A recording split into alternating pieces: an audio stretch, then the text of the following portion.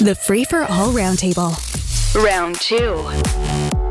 On round 2 today, Sunira Chaudhri is here, employment lawyer at Workley Law. Robert Benzie, Queen's Park Bureau Chief at the Toronto Star. Richard Crouse is the host of the podcast, Last Call with Richard Crouse.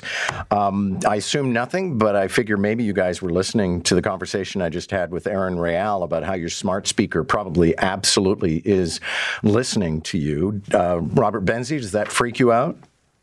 I don't have a smart speaker, even though you've been giving them away for years on the air, John. I still don't have one. Hint, hint. But I'm not. Yeah, it's the same reason I don't have one of the. I have a different kind of alarm system. I don't have one of those listening alarms. You know, it was Alarm Force or something that they had that was would listen with a microphone or something. I'm with you in the sense that. Right, we've given up a lot of our privacy thanks to social media and Facebook and Instagram and everything. But I'm still not super crazy about microphones in my house. So I consider the Alexa and things like that. I mean, I don't even use Siri on my iPhone. So no, neither do I. Actually, technologically, I'm a moron. But Richard Crouse, do you have a smart speaker? Oh, yeah, we have a couple of them in different rooms. And, I assumed that they were spying on us. I assumed that they were listening to everything that we were saying. It hasn't changed the way we talk around here or the things that we talk about at all. But the thing that does freak me out is when it just randomly comes to life and says, hello, in that robotic voice that kind of fills the room. And you're like, who is here? What is this thing slowly becoming sentient and wants our attention even more? Yeah, Sunira, the speaker I have doesn't tend to spontaneously erupt in anything, but I have heard tale of, like, in the middle of the night, one of these speakers laughing. Mm-hmm. Ours has laughed. Yeah. Sunira? I haven't gotten the laugh. I haven't gotten the laugh, but we do have an Alexa at home. And, my son now is almost 3 and he's trying to get Alexa, to talk to him all the time. So that's a huge problem. But the other thing is that, I do have Siri on my iPhone and I see Seriously a lot. And so I feel like she comes to life all the time when I don't want her to. So I do have to edit myself a bit in terms of, she comes to life when she definitely shouldn't be. All right. Now I'm even more unsettled. I had to sit down for a half an hour yesterday with the chief of police, and we talked about an awful lot of things. One of the things we touched on, though, was just sort of, this is the first anniversary of him becoming the chief. And in the early part of this year, we spent a lot of time talking about how there was this unease in the city of Toronto. And it wasn't only about criminality, but that was a big part of it. So I just wanted to sound you guys out on whether or not you feel safer now than you did then. And I'll start with the guy who lives, the boulevardier, as I like to call you, Richard Crouse, but lives in the heart of the city. Do you feel safer now than you did, say, earlier this year? I don't. And I think a lot of it is situational. If I'm on the subway, I have to tell you that I still don't feel completely safe. And I know the subways are a little busier now, so I suppose more people on the subway, more people around you means that there's probably less chance of anything really serious happening because there's more people to step in and help or whatever, or to prevent something terrible from happening. But even yesterday, I was made to feel extraordinarily uncomfortable on the subway by the actions of a couple of people who I don't think, if there were guards on the subway, would have been behaving in the way that they are, or that they were. And so the honest answer is no, I don't feel any safer than I did a year ago. And it has given me sort of a sense of unease. Like Deb Hutton was saying, I kind of think twice now if I'm going to be taking the subway. And living in downtown Toronto, I have always relied on the TTC, and I really regret and am a little saddened that I feel that way, but it is embedded in me now. Okay. Sunira, what are your thoughts? Well, John, I've lived, downtown for about 10 years now. And I would say before the pandemic or right when I moved downtown, especially, walking home late, after a late dinner or something like that, I would never even think twice. I don't know that I feel the same way now, but, I think during the pandemic, there was a totally different vibe or feeling even walking around the city. I would say I feel a bit safer now. I did sandwich runs for the homeless with a group of people before the pandemic, certainly stopped during the pandemic, because I think a lot of people felt that there was a lot of aggression. But my team and I were actually back to doing it now. We did it a month ago.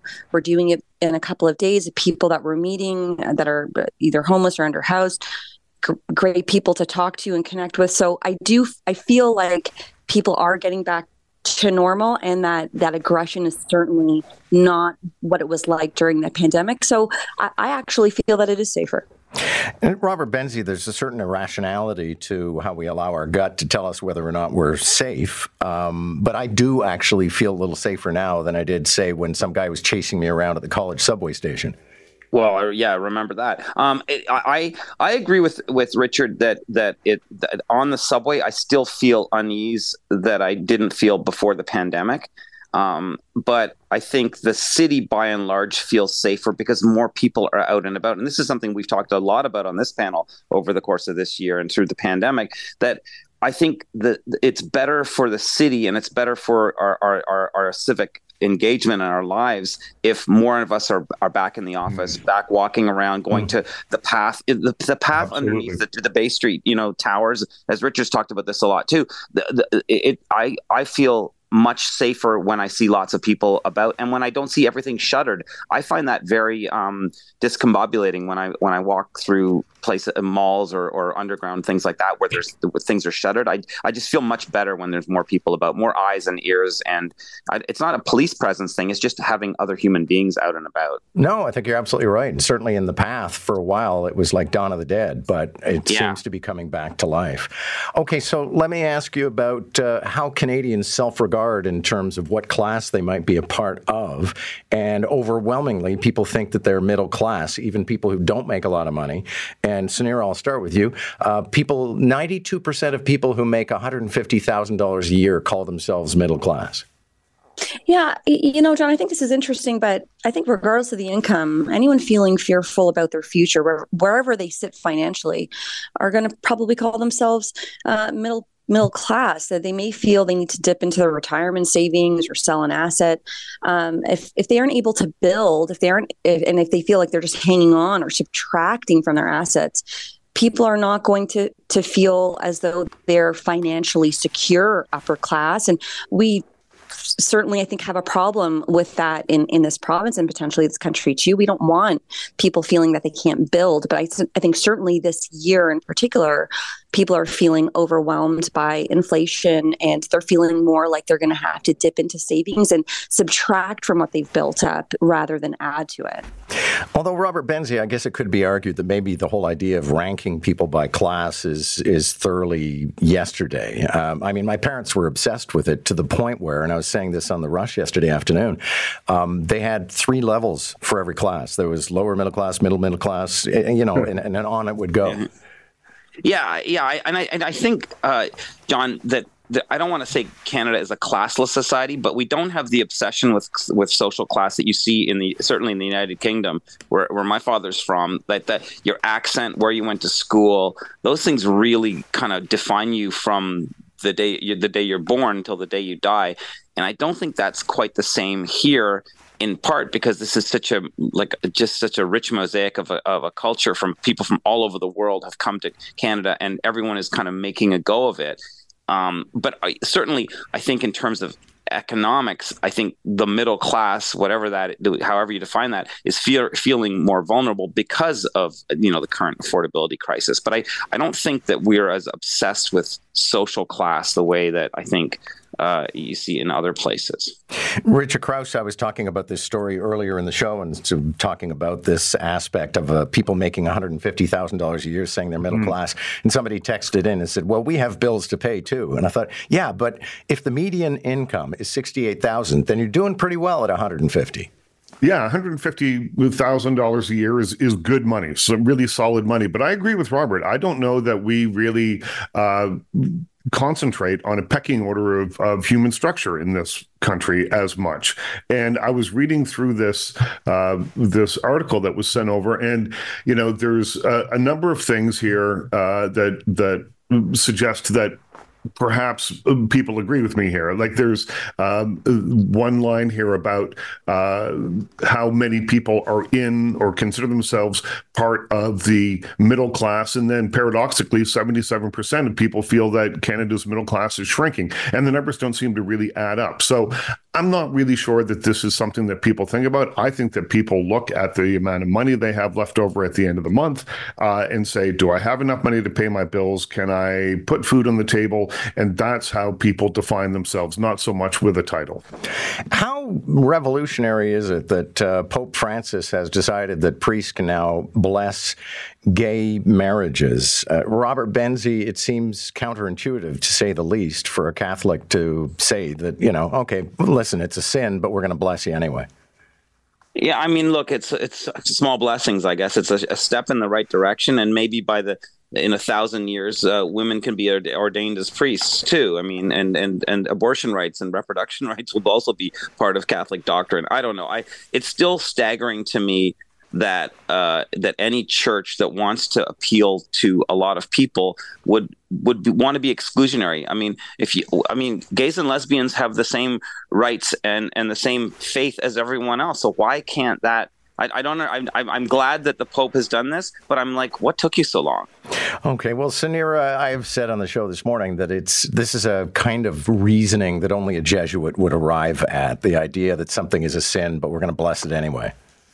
Yeah, it's certainly, getting into a lukewarm bath. It's a half measure that really, I don't know, is going to appease anyone. And I agree with Benzie. There's a place for modernizing religion, but I think at the heart of it, people that turn to religion, they're looking for something like unconditional love. And when you're placing limitations on that, when you're placing limitations on being accepted, I don't know that, it certainly places into question the role that religion is going to play, especially when, if we're calling this progress, my goodness, I don't know what we would see in 100 or 200 or 300 years.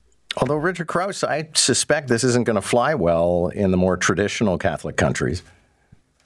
Oh, I think you're probably right about that. I think that, when they changed masses from Latin to English, that still is controversial. So, I think, and that I agree with Michael Corrin when he was on yesterday on The Rush talking about this, that this is a step forward, but it is just that. It is a first tentative step, dipping the toe in the water. And I think that probably in the very near future, well, maybe in the next, decade or so, that we'll see an expansion of this. But I think this is a very, very important first step. Thank you all. Good to have you. Great talk today. Richard Crouse, Robert Benzie, and Sunira Chaudhri. And we've got to step aside for a moment because it's time for the 9 o'clock news. But how excited am I about this? Coming up in the next hour, I told you this story last week, and we found the guy. He is trying to locate a group of people who saved his life off of the 401 some 40 or some years ago. And so he'll tell you his story, and maybe we find that person today.